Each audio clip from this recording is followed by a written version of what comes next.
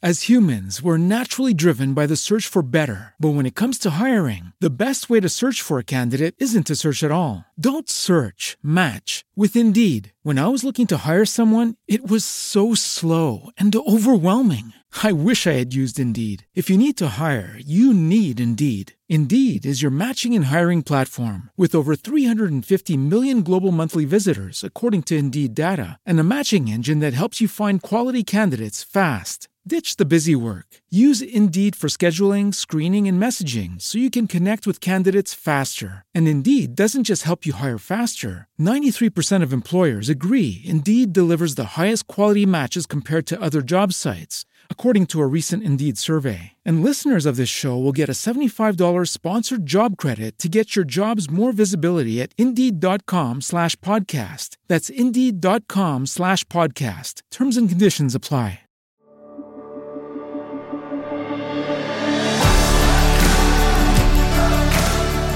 Welcome to the Gravity Leadership Podcast, where we explore how to center our lives and our leadership in the love of God revealed in Jesus Christ. In the midst of the disruptive cultural shockwaves of the 21st century.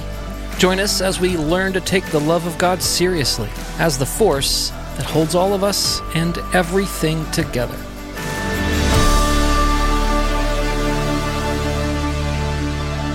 I thought about singing an intro. I've thought about it. You should. Well, we should write like a whole musical intro for each podcast. We have plenty of time to do this, Matt. On your free time. Yeah. In our free time, we could write musical Write intros. a little ditty. If there's one Today thing we are talking with Jared and Drew. No. Well, Would you make a rap I think that's a good instead? start. I'm going to write that down. All right, Ben. Take notes. I just love your idea. Christy, you're on location today. I sure am. I'm in Michigan, West Michigan, people. West Michigan. My hometown. Dutch And it's country. sunny here, which is like abnormal. What are you doing in Michigan? Oh, man. I wish it was for something fun, but it's for a funeral. So, yeah. That's right. But Right. Is this for your friend that passed? No, it's like my sister's mother-in-law passed away. Okay. So okay. I had a college roommate pass away. I've had a lot of death in the last month, y'all. Yeah. And death is hard, really hard. So, but I'm glad to be here to support my sister and love on my family. Yeah. Yeah. It's cool. Good. You're only 4 hours away from us, just up the road. I know. Just up the road. I I feel like know. I can hear actually the echo of your voice traveling down from the north. That's just your headphones, man. Oh, okay. I was wondering what that was. I was like, man, she's a little It bit is closer, fun when I we're can in the tell. same time zone, though. Oh, yeah. So It makes it less confusing to try to figure out when we're going to record these. not Whose for time is me. that? What's that? What time is that? Well, How much Yes. math do I need to do to? we've got a great conversation for y'all today. Jared and Drew join us to talk about their ministry / podcast called Inverse. Really excited. If you aren't familiar with their work and not familiar with their partnership, excited to introduce you to them. I know I've benefited a great deal, and this conversation was generative. So, anything else to share before we jump in? Yeah, I would just say that Jared and Drew are also sort of involved in various other things outside of the work they do together, and so we're putting links to all that stuff. You know, Jared's got this thing called Common Grace that is fascinating to me. Just a movement of people seeking Jesus and justice. And Drew Hart is the author of a few books, and also is like program director for something called Thriving Together, Congregations for Racial Justice. And so they're both doing good work together and separately, and would encourage everybody to check it out. Yeah. All right. Well, And check out anything this else from you? podcast. Yeah, and check out this podcast. This was a fun conversation. It was a fun conversation. So, all right. Should we get into it? yeah, let's get into it. Let's do it. Here we go.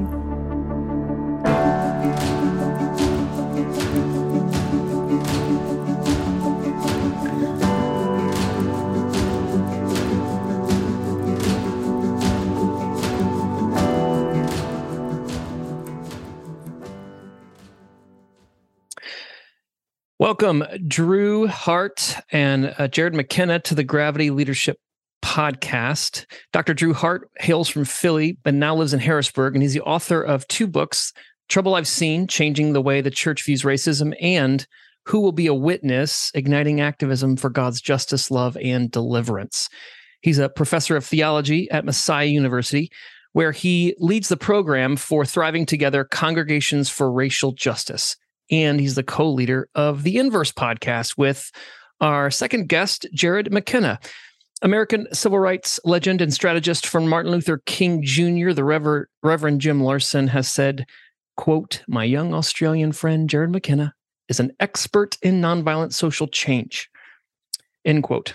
As well as living the dad life, Jared is the founding CEO of commongrace.org.au, the former director for nonviolent social change for World Vision in the Middle East, Eastern Europe, and co-host of Inverse Podcast with Dr. Drew Hart. Jared and Drew, welcome. Thanks, Matt. Thanks, Glad Matt. to be here. That was nice. The intro kind of had a natural circle to it. Did you notice that? It was Yeah. beautiful. Look, yeah, it just goes downhill from here, right? Everything, so much good symmetry. Thanks for tuning in to this episode. We'll see you next time. Well, guys, I'm really excited to have this chat with you all. I've benefited a great deal from your work and your ministry, not only in social spaces online, but also through the Inverse community and podcasts that you co-lead. I'd love to give you some space and time to reflect on that community, what you've learned, and the vision and mission behind it. But first, let's start maybe back just to get to know you a little bit for our audience. Would love to get a sketch of how you ended up here working together in this most, I think, unique and online community. So, Drew, let's start with you. Maybe give us, I know this could be a whole podcast, but give us a brief sketch of like, how'd you grow up? And what have been seminal moments in your journey that brought you to where you're at today? Yeah. Well, first, I guess I would say that I'm a child of the Black church, right? Grew up in a, I guess, small to medium-sized Black congregation. I'm actually a PK. In fact, I come from a line of pastors and preachers, well known in the Philly area. And so I grew up always with a foot in the church and a foot in the streets, I guess. And a lot of who I am is shaped by those pivotal experiences. Came to really love and want to follow Jesus as a young person, and ended up deciding, one of those quirky folks who decided I was going to do biblical studies when I went off to college. So I went to, at that time, Messiah College. I was biblical studies major, which most students there are not that, as maybe Jared would say, uber spiritual. Most folks are just getting engineering degrees and such, but there I am, biblical studies. And that time for me was a pretty significant one. One, because I deepened my understanding of the biblical texts and all that it contained, so much more, right? Surplus to what I had understood in those stories, but also came to have intimate lived experience with white Christians for the very first time. And that was also pivotal, but because of the cognitive dissonance that it created for me. In fact, so much of what I do, even beyond Inverse, you probably couldn't understand outside of me having this experience where I'm like, why are white Christians so racist, right? I'm like trying to, because I had been, taught we're all brothers and sisters in Christ and all these lovely things. And so I was really confused. But also my faith was actually deepening during that time. And so leaving that space, I, for a little bit, spent about 4 years it was a multiracial Anabaptist congregation in Harrisburg Brethren in Christ Church, because they intentionally were trying to pursue conversations around race as a faith community. I ended up a little disappointed, I guess maybe is the nice way of saying it right now, of what was possible in that particular community at that particular time. But it also, at the same time, I was both diving deeper into Black theology. After I graduated, I was reading like James Cone, God of the Oppressed, and Black intellectuals like, Michael Eric Dyson and Cornel West and all these, just diving deep, trying to learn and understand. And so I ended up going back to Philly with a real kind of new kind of disposition and posture in terms of just the issues that were just most prevalent for me in my faith. Back in the Black church, in fact, serving at my home church that I grew up in. And in that space for the first time, when I came back, I realized that I was a little bit different than how I had left. And so for the first time, not while I was at Messiah, not while I was at this Anabaptist congregation, but in a Black church, I started identifying with Anabaptism, which is a part of the tradition of Messiah University and some of the spaces that I was moving in. And so I started connecting while in the Black church with, in Philly, there's this really vibrant kind of Anabaptist community that's different than what most people associate with Anabaptists. It's Black and brown and Asian folks around the table, with some white folks too, but they're actually the minority in Philly at the table. And so a different kind of expression of Anabaptism, and what they meant by that was a little bit different than I think some of the mainstream conversations. And so that was really a pivotal experience for me as well. Got my MDiv, did my PhD in theology and ethics. And really that was me exploring Anabaptism, Black theology in conversation with one another, thinking about the history of Christendom and colonialism, white supremacy, and how that impacts our world today. All during that time, I don't remember the exact date. Jared might have a better sense of when, but all of a sudden, back in the day, I used to be a lot more active on Twitter. I kind of lay low, I guess, these days. But back then, all of a sudden, there was this Australian, reaching out, dialoguing, interested in James Cone and Vincent Harding and Anabaptism and Dietrich Bonhoeffer and all these things that I, a student of not only the Black church, but civil rights movement. And so over time, our friendship just kind of developed and grew over the years. I think we Skyped a few times back in the day. When Skype was still a thing, right? Before it got destroyed by Zoom, like Blockbuster, right? And so, and then I came and visited Drew. Yeah, and Jared did come. He came all the way across the world, 12-hour time difference, and met me in my office. Actually, I was an early. So Inverse Podcast technically began before me. So I was a listener before I was a participant. But I was also one of the early, I think it was episode 3 for Inverse Podcast. Drew, I don't know if you know this, or maybe you might be able to fill in the details, but I was either driving with Don, a lovely fella. Yeah, no, Don Golden was with it. Yeah. Don Golden was driving me to Walter Brueggemann's house, and we're going to stay with him, or from Walter Brueggemann's house. Right. And in one of those directions, either away or to Brueggemann, we're like, we've got to spend some time with Doc Hart. And so that's how, in fact, I think that's the only time we've been in the same place. That's the only time we've been even though we spend hours space. And hours together each week. We have one picture together, and it was in my office. But that's it. And I owe him a trip to Australia. I need to get over there.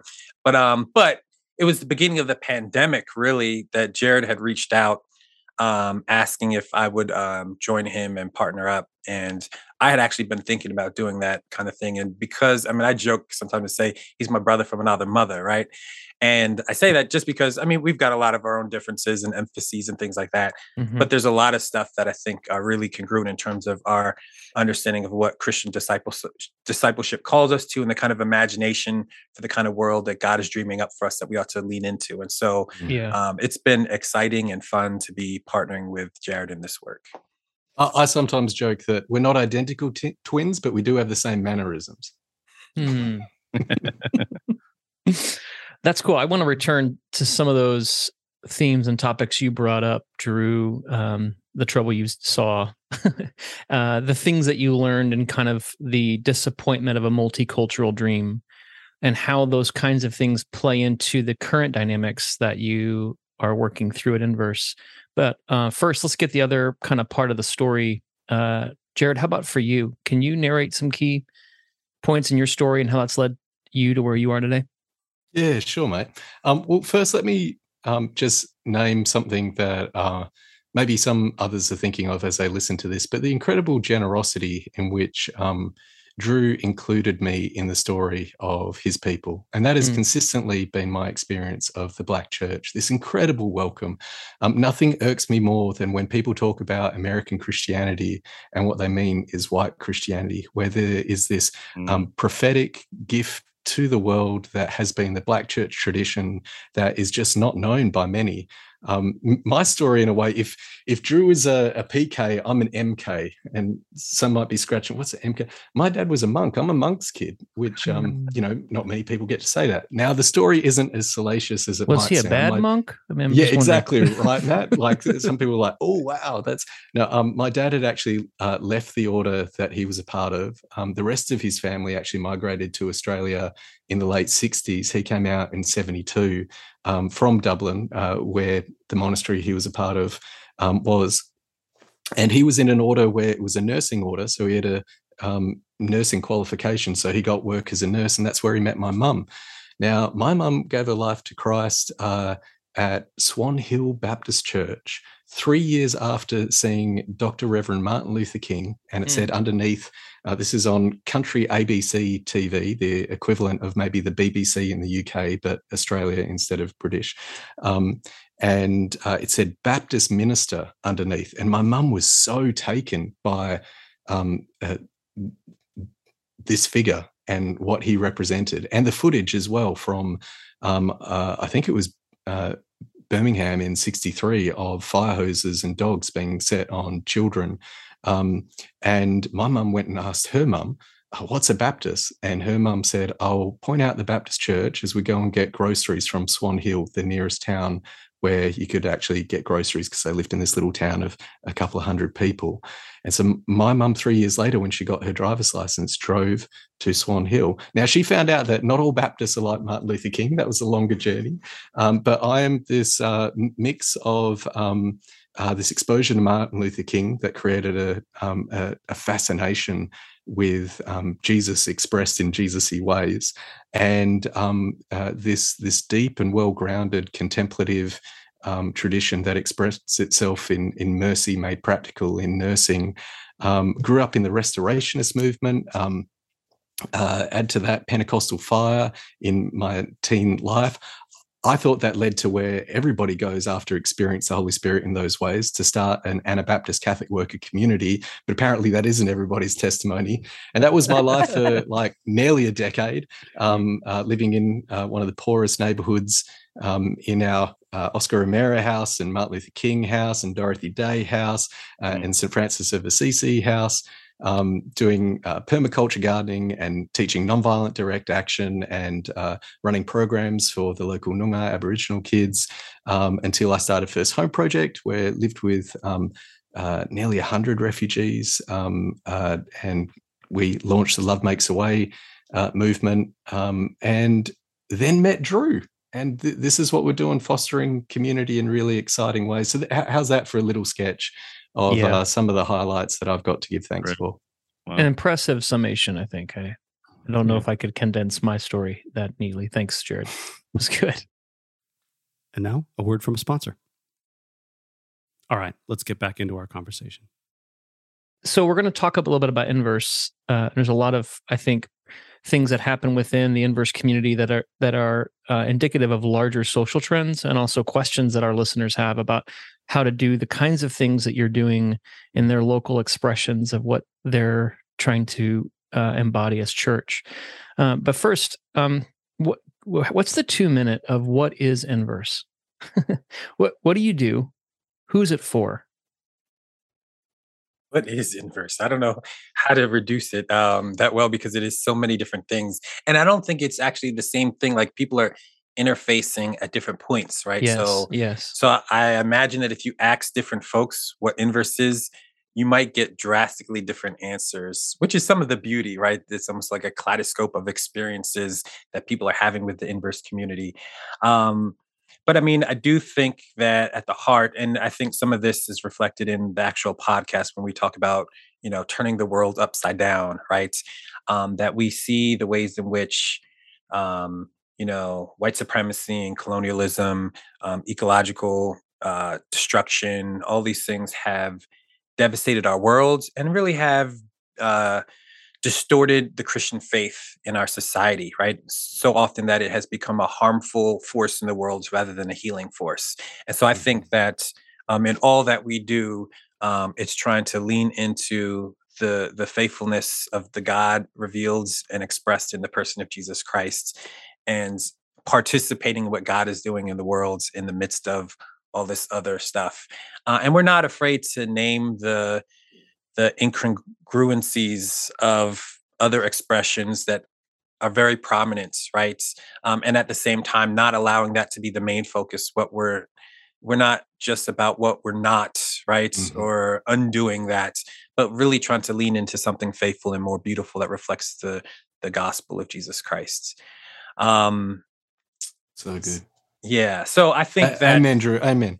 Yeah. I think that. So, it's a podcast, obviously, that's a part of it, which does include live community actually kind of joining in while we're actually doing our podcasts. But then there is all the underground stuff that's happening, right? There is what we call Subversive Seminary and Decolonizing Sunday School. Right? And a lot of other groups. We actually have a lot of other groups, and maybe we'll get into some of that as well. But it's a global community from, let's see, Jared. So we got the US and Canada and the UK. We've got Australia and New Zealand. We've got Kenya and South Africa. We've got, I don't know, just all over the place, right? Participants who've been engaging, committed to being a part of the community, finding their belonging in this community. Many of them, we've had a lot of folks who are on the way out of the church. And like, I think Inverse was like what they assumed was going to be their last stop on what was going to and then they found something that was really moving and more beautiful than I think any of them were expecting when they first joined into the community. So it's been kind of a neat space also for a lot of people who have experienced a lot of harm and hurt in the life of the church and other Christians and in the broader society, and then finding a space where they can kind of do some healing, relearning, and kind of living into something else. What do you think, Jared? What would you add to that? Oh, it's so good, Drew. When I joked that theologically, Drew and I aren't identical twins, but we share the same mannerisms. Those mannerisms are around embodying and the a sweet love for the lowly Jesus, and what it is to live that love. So, yes, we're serious about decolonizing faith and a disarming hope and living that liberating love. But that's only because of the sweetness of who first loved us, and the insistence that is a radical, not merely personally transformational, but socially, ecologically. We really think the gospel is good news for our world's most pressing problems during our ecological crisis, where we have economies that seem suicidal and come at the cost of the poor. We really think Jesus offers us participation in something that, humbly with our broken, problematic selves, points to something that can really heal. And it is a joy to foster a listening spirituality. And that's probably an important word for us as well, is we're serious about opening up the scriptures in such a way that we look to Jesus and listen to surprising people, including we've had friends who are Sikhs and they choose a passage from the New Testament, or Muslim friends, or Jewish friends, atheist friends, reading the Bible with surprising people, looking for how the Spirit might provoke us, call us into the joy of repentance, and that repentance is actual joyful business, like weaning ourselves off that which is death dealing and finding life. Is it hard? Sure. Sometimes it really hurts, but it's a kind of hurt that comes with healing, not the hurt that gets justified by somebody saying it's healing.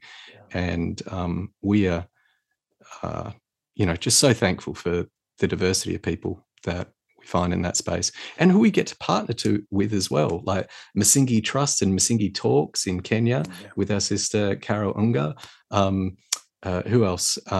Arnie Sharon and Uncle Ray and Rissa Minakon at Scarred Tree Indigenous Ministries, the Warehouse in South Africa. Who am I forgetting, Drew, that we're partnered with? I'm just thinking Chet and Elaine Bartimaeus Ministries. Bartimaeus Ministries, Eastern Mennonite University invited us in to do a conference with them. There's some other exciting things on the brew with some other universities, but we won't. No spoilers at this stage. So we're just excited to see what people are being drawn into. I love that. You guys mentioned decolonizing Sunday school, and I want to double click on that. So what do you mean by decolonizing? And then tell me, what are some of the topics that you've covered?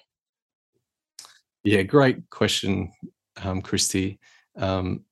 If you had asked me before we partnered with Zwandile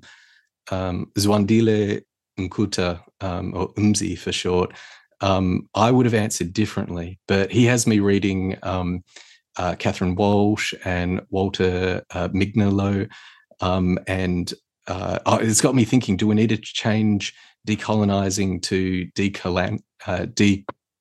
decoloniality and Sunday school? Because part of the answer is that, let me start theologically. When our Lord's half-brother says, don't you know that friendship with the world is hatred towards God? It's really important how we understand world. For some people, their default understanding of world might be all those who aren't Christian, which I think is pretty problematic. For other people, it might be physical, material, the earth, creation, which is, I think, equally problematic. I was taught it's Disney World. Is that not Disney? Friendship with Disney World? And Mickey's Minions. Yeah. How we understand that matters a whole heap. And I think Jesus himself does a pretty good job of actually giving substance to what's being talked about. People love the bumper sticker, he came to give life and life to its fullest, but forget the first half of John 10:10, which is the thief comes to steal, kill, and destroy. So whatever's comes stealing, whatever comes killing, whatever comes destroying, it's clearly not of God, it's not Christ-like, it's not Jesus. And the thing with people who know their history is that there's that moment in 1492 where lands that now get referred to as South America got quote unquote conquered under a crown and under a cross. And this is a story that hasn't disappeared.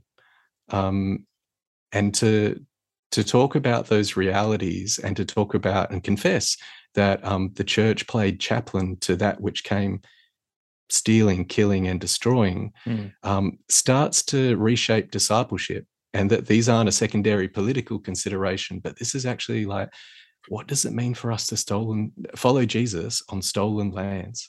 What does it mean for us to walk in the footsteps of Jesus where genocides have happened?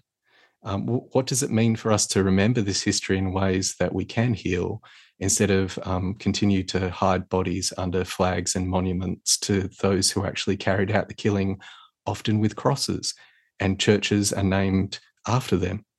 And so decoloniality or decolonizing is to ask such questions in such ways that we allow the kingdom to actually be good news to these issues.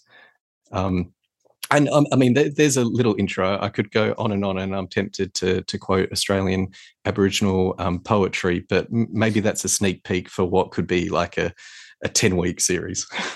Yeah, wow. Yeah, I think one of the things I appreciate about the posture of the podcast and your posture, Drew and Jared, is just a posture of learning, a posture of wanting to continue to learn.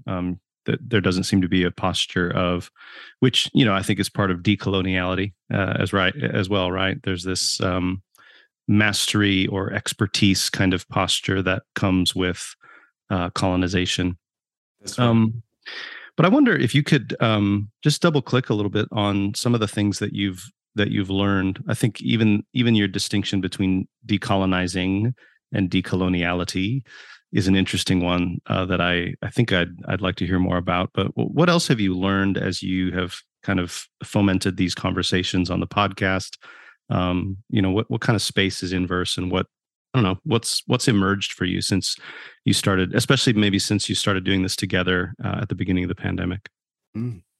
Yeah, I mean, I think for me, one of the things that's been really beautiful is precisely out of the global nature of the conversations that we're having. So, I mean, I've grown up in a context where, for example, grappling with race and white people and white people's ways, right? It's just always been a part of my life. So that's not anything new per se, but to hear our friend Carol from Kenya talk about when we read a book, and we actually have a segment in our Subversive Seminary space where she'll go talk for about 10 minutes. And everyone, right, in our context for Subversive Seminary is a little more US heavy. I mean, it's still a global space, but there's a lot of US folks. And so we were really grateful that she would partner with us in such ways so that her voice would be lifted up and that everyone would hear how this is hitting for her. In terms of her own Kenyan experience, right? Okay. Yeah. And so I think like those kinds of conversations and intentionality to kind of, again, have that kind of listening spirituality where we can receive and be transformed, not receive in a passive way, but actively in ways that it changes how we live and embody life on the ground, I think is really powerful. Also, deepening some of my own interests over and it's been growing over the past decade, but certainly Inverse has helps facilitate that even more so, is even just stronger conversations around, in the US context, Black and Indigenous realities and their kind of collective significance for each other. That's really been beautiful for me to kind of pick up where I've had like some friends that I had like sporadic conversations with. But it's been a little bit more like ongoing, just like nonstop, that these are some really important conversations that we get to have together. So those have been some of the really significant ones, the global experiences. And let me add that, and I mentioned to Jared, we were talking about like global, like I had a really neat experience. And some of it is really through doing Inverse, that I was invited to Cape Town. I know Jared's been there already doing some anti-racism discipleship stuff there. And one, I was just amazed at how many Inverse listeners there actually are. I was not I mean, I knew that we had folks because we've got folks who connect a part of the community, but like everywhere I went, right, there were Inverse folks who really were just grateful for the kind of conversations that we're having, even folks who were not necessarily a part of the community.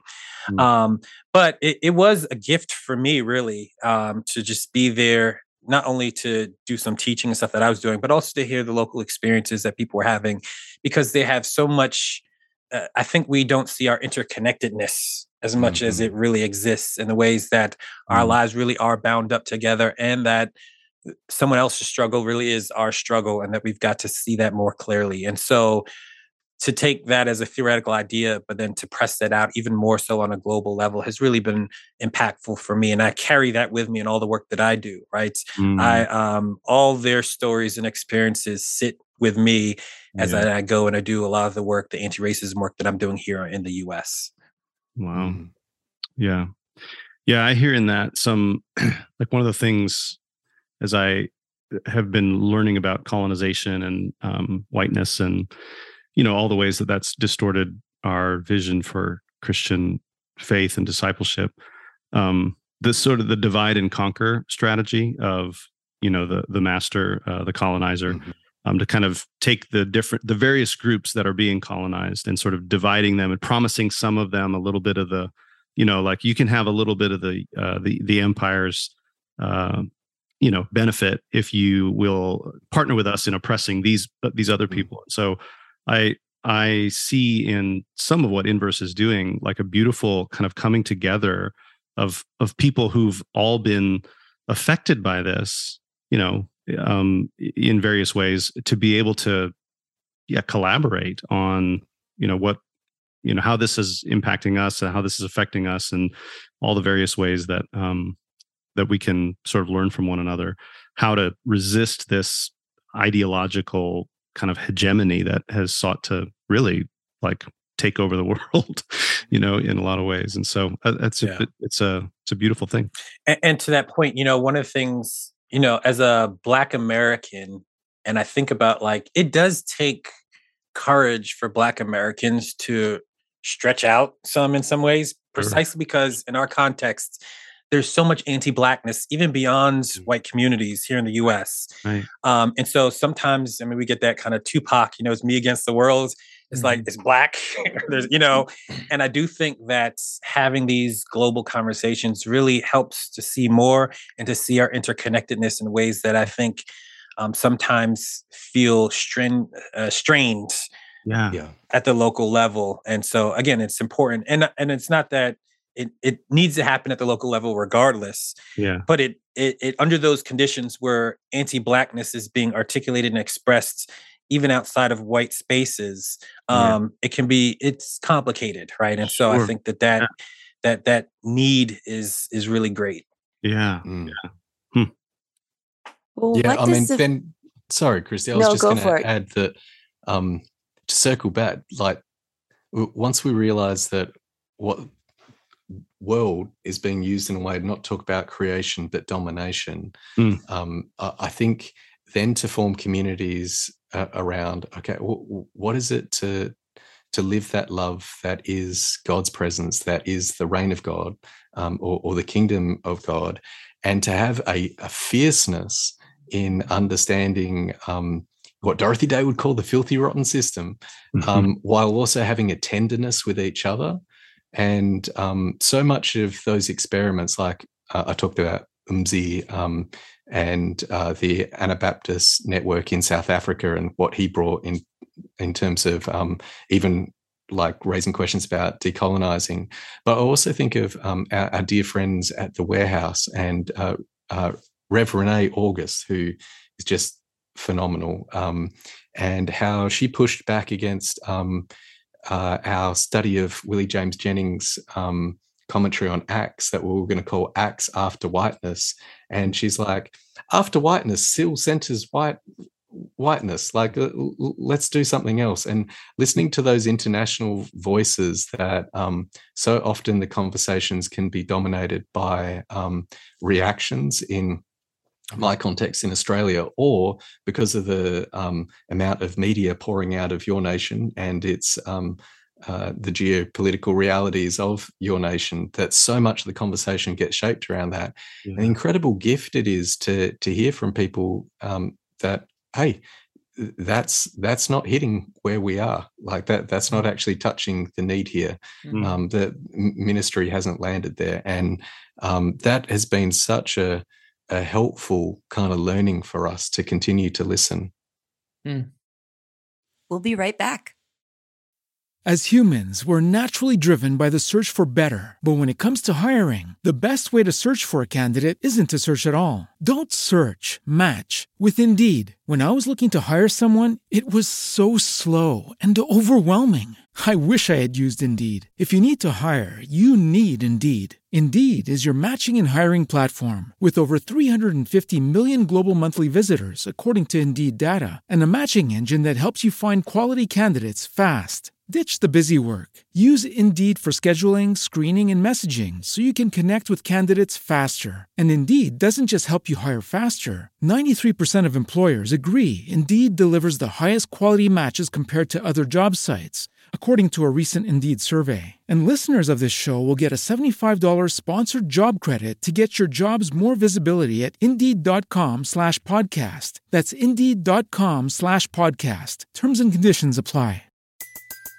Everybody in your crew identifies as either Big Mac Burger, McNuggets, or McCrispy Sandwich. But you're the Filet-O-Fish Sandwich all day. That crispy fish, that savory tartar sauce, that melty cheese, that pillowy bun.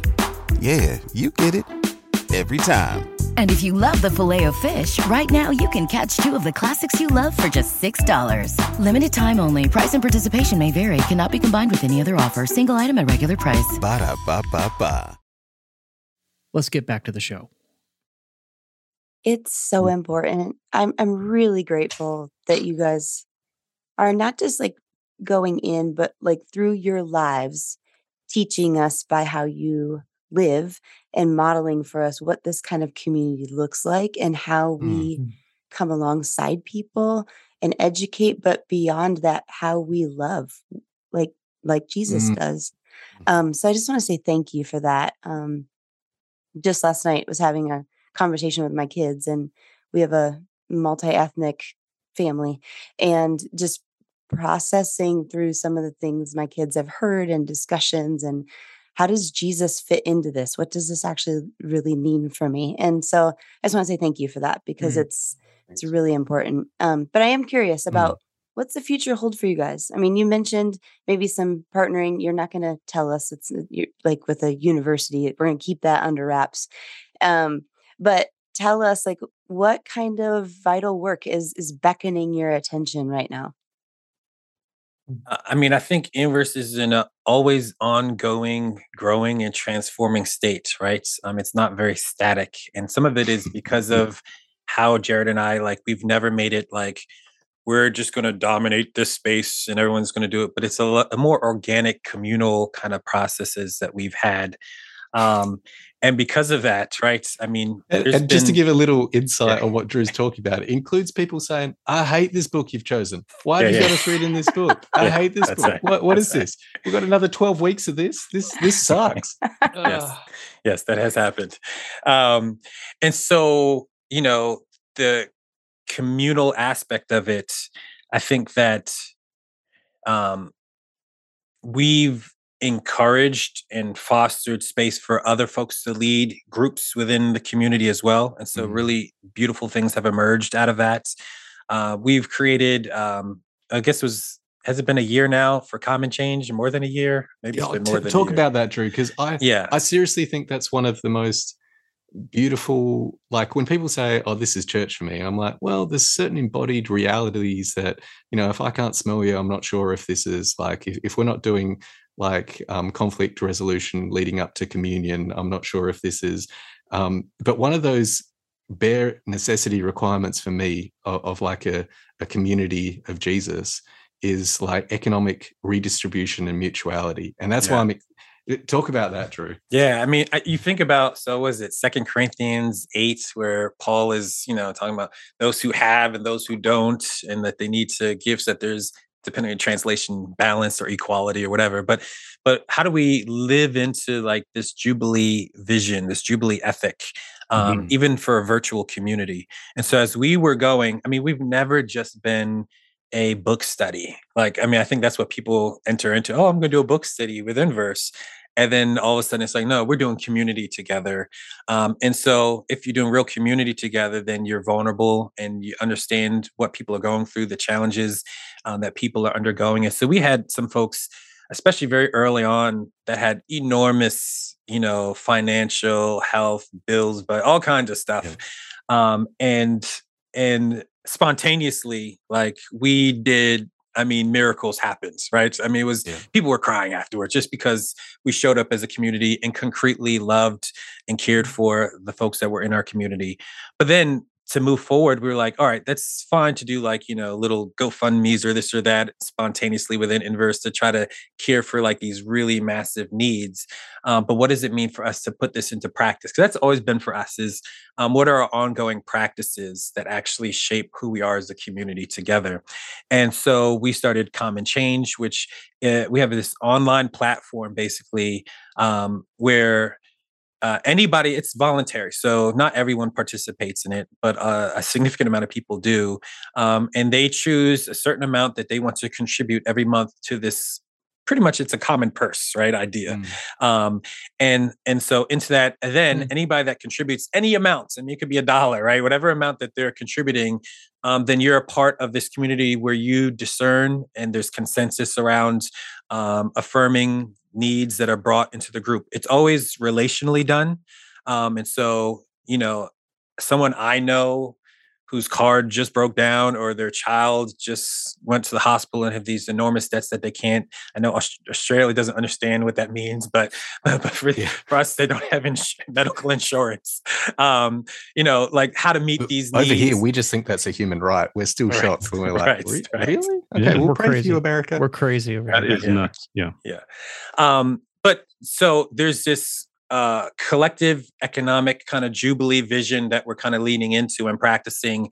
And so I don't know. I mean, it's just been a blessing to give and to share and to teach that kind of generosity and to teach that we belong to each other, and that we are responsible for each other, and that we are to lean into this. I mean, Luke, the Gospel of Luke is a radical text on economics, right? Yep. That's right. And I think that we do a disservice to not lean into. I don't think you can truly follow after the way of Jesus, right? It's not even possible.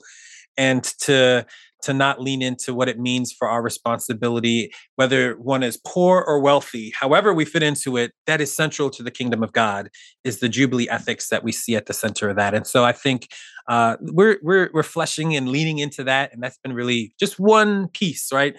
A lot of people maybe won't name that initially as one of the what is Inverse, but I think that's an important part of what Inverse is the economic sharing that happens and the mutuality that happens in the midst of it, and the consensus, so the very model that we do it. So it's not just me and Jared overseeing, rubber stamping who gets or doesn't get. It's the community itself that gets to discern and work towards consensus, and it's really been a beautiful thing.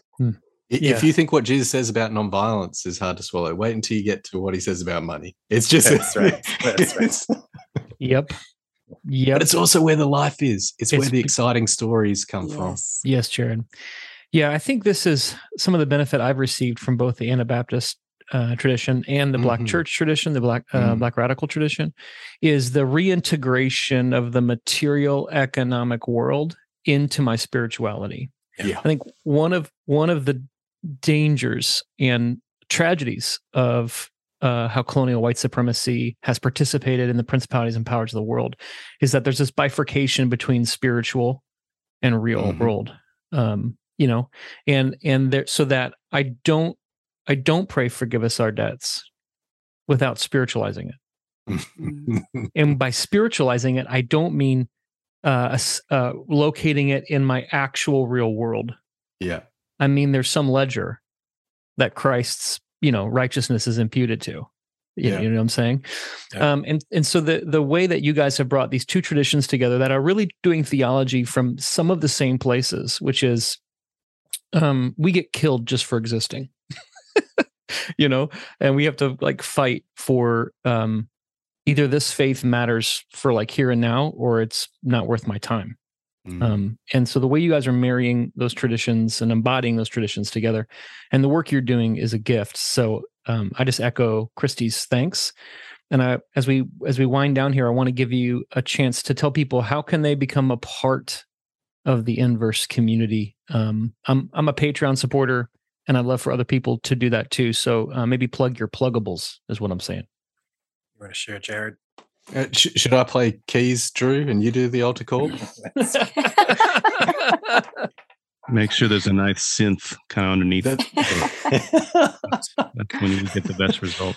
So, Matt, my family thanks you for contributing to the Patreon. At the moment during COVID, that's been our income. So, that said, you can get into the Patreon if you don't have anything. And this is probably the worst economic model and why it's hard to pay bills. But we're so committed to a Jubilee economics. We don't want to do, hey, if you give this much, you get more than others got. We have people that give $100 a month, and they're getting the same thing that those who are on the scholarship level of $1 a month are getting. And they know that. Both communities know that, and they appreciate each other.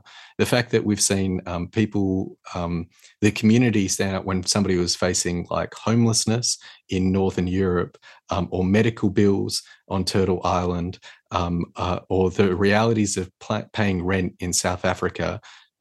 Those things I'm so thankful for and proud of. So if people are looking for a way to participate in something where not only are you supporting these kind of listening spaces where we can trust the Spirit to actually lead us out into life, please participate. Please find a place. And particularly for those who aren't finding a place. For those who, there is no need to continue to hang out in places where you're not included. There are spaces where you can be celebrated and find life. So we're here. And anybody's welcome, but it's not for everyone. We've had lots of complaints. We were expecting more of you and Drew. We wanted to hear more from you instead of hear from all these people around the world. I'm like, sorry, that's what you're getting. That's what you're going to get. Right. That's right. And one of the really beautiful things I think has been precisely because we've insisted that this is not going to be the Drew and Jared show, right? When people come into these online spaces is the way that, you know, so many folks, and especially women of color, have told us over and over and over again that, you know, they kind of found their voice and really felt affirmed, and it has helped them launch other stuff outside of the Inverse. Beautiful. And that's just been really exciting to see that process happen multiple times now, precisely because, and we didn't even talk about the practices and processes of our community, but who's, even in virtual space, how do we put some practices and processes in place so that the last are first and the first are last, even in terms of how we share and how we listen to one another. And it's been really great to see the implications of how that's shaped people's visions for what they can do, even outside of the Inverse space and also inside the Inverse space as well. Yeah. Well, y'all are doing crucial work. I think that last piece you just mentioned, Drew, about we need to hew out a renewed imagination that is actively dissenting against forces like white supremacy and mammon that really limit the possibilities, you know, of what we can even accomplish or build or create. Like the generous economy you're creating seems scandalous or transgressive to some, but there's a logic, a kingdom logic at the heart of it. And sort of like you guys are like hacking through the jungle of of mammon. You know, mammon has grown over the ground, and you guys are driving back the darkness. And it's a discrete expression of that, rather than some sort of abstract, pristine, idealistic expression of that. And so I just celebrate it, and I thank you guys both for spending time with us today. Yeah. Where can people find you personally if they want to learn more about you online? Yeah, so of course, obviously you can find me on Inverse Podcast, so you can subscribe to that. But also, so you can find my books, both Trouble I've Seen and Who Will Be a Witness, are available anywhere books are sold. I do a lot of which everybody should buy. Mm-hmm. I don't make any money from these books. Yep, but everybody should have copies of them. Appreciate that, Jared. And then I do a lot of speaking and traveling, especially throughout North America, and so you can catch me also in your local cities. I'm glad to connect while I'm in your town. And yeah, Facebook, Twitter, Instagram, you can find me in all those spaces as well. Drew Hart, DRUHART for most of my usernames. I'm going to hold you to that. So next time you're in Colorado Springs, guess what? Taking you out for coffee. I'm going to be like, tell me, teach me. Yep. That's right. Sorry. Go ahead, Jared. How can they find you?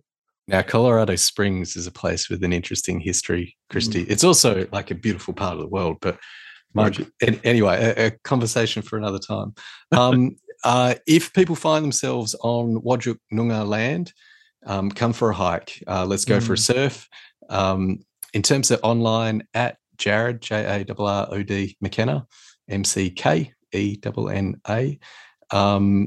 I have just had 2 babies during the pandemic. People are like, what have you been up to during lockdown? And we had 2 kids.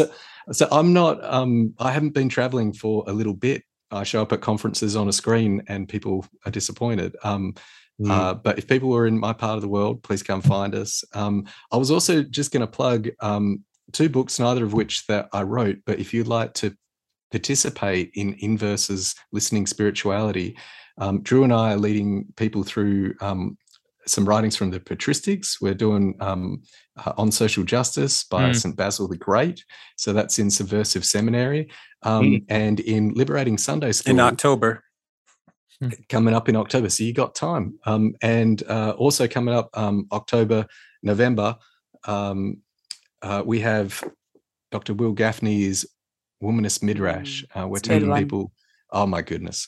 Yeah. So if you want to rediscover a love for the Hebrew Bible and stop the kind of soft anti-Semitic, oh, the Old Testament God versus the New Testament God stuff, and instead find a picture of God that is beautiful. Please come join us. We'd love to have you with us.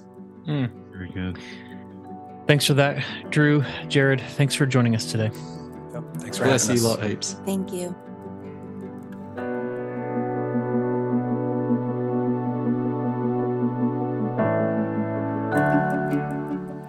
Lord have mercy.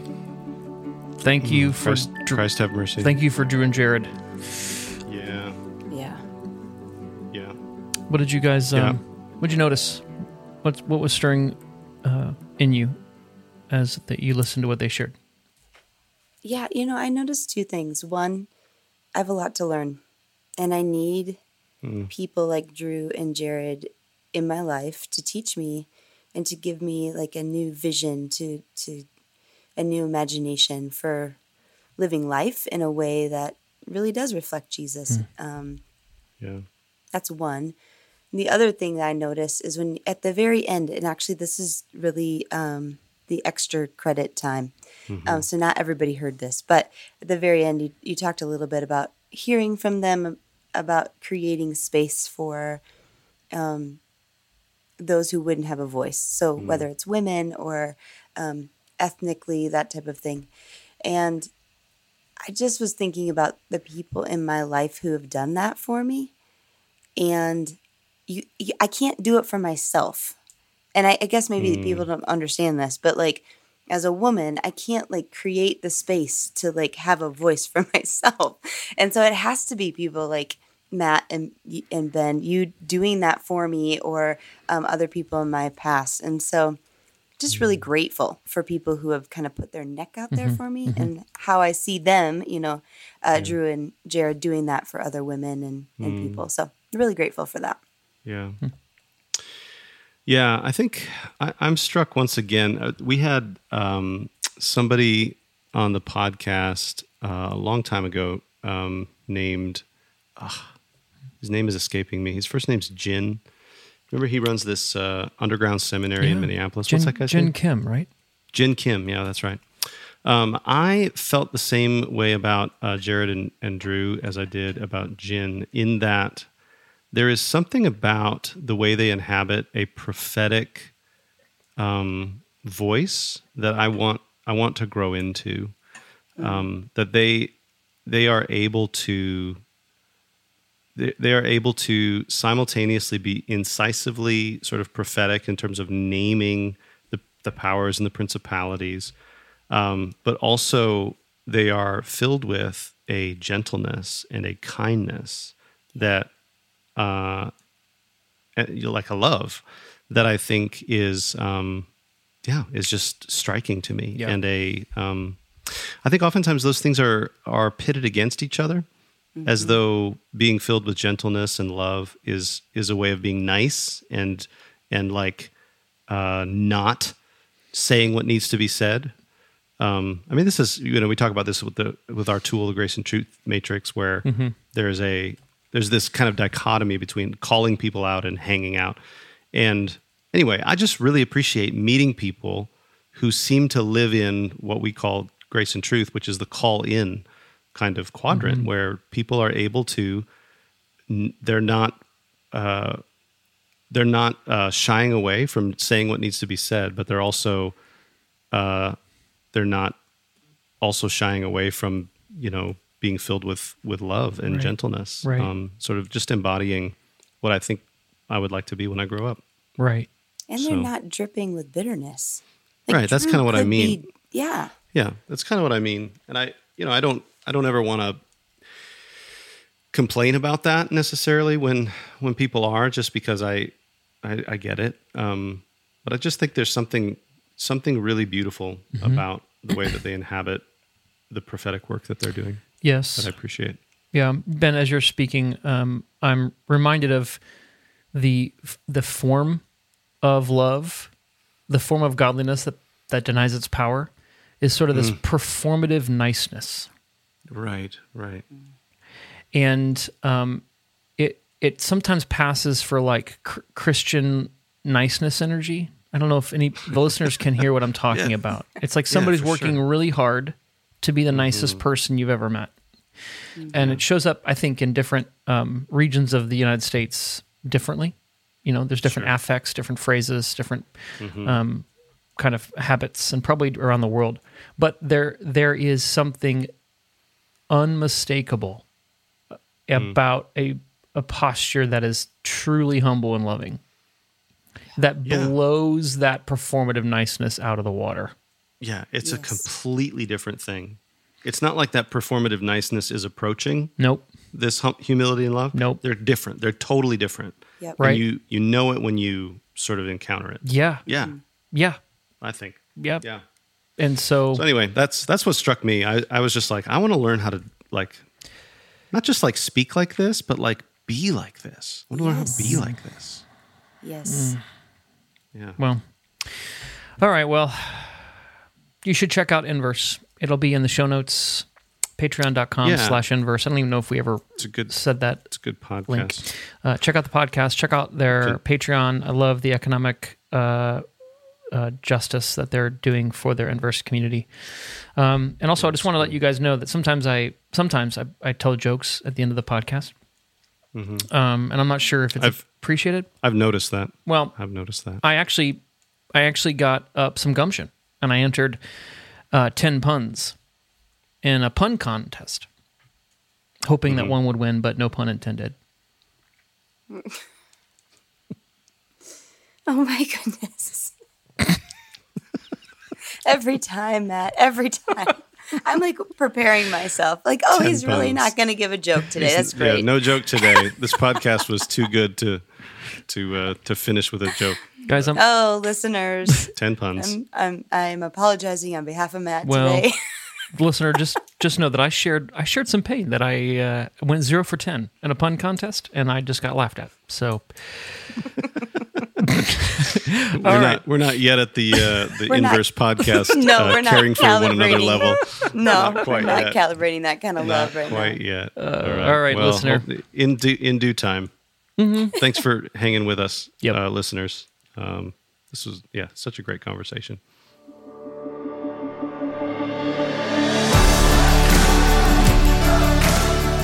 Thanks for joining us for this episode of the Gravity Leadership Podcast. If you're finding it helpful, we'd love it if you tell your friends about it. Ratings and reviews online also help others find the podcast. And don't forget to subscribe so you don't miss an episode. You can join our Gravity community for free. You'll get our latest content delivered straight to your inbox, as well as an email most Fridays with curated links to articles that we found interesting or helpful. To join us, go to gravityleadership.com/join. Our show is produced by Ben Sturkey and Matt Tebby. Aaron Sturkey edits and mixes the podcast. You can check out his work at aaronsturkey.com. We'd love to hear from you. To record a question or comment for us, go to gravityleadership.com/message and click the Start Recording button. You can also email us at podcast@gravityleadership.com. Catch you next time.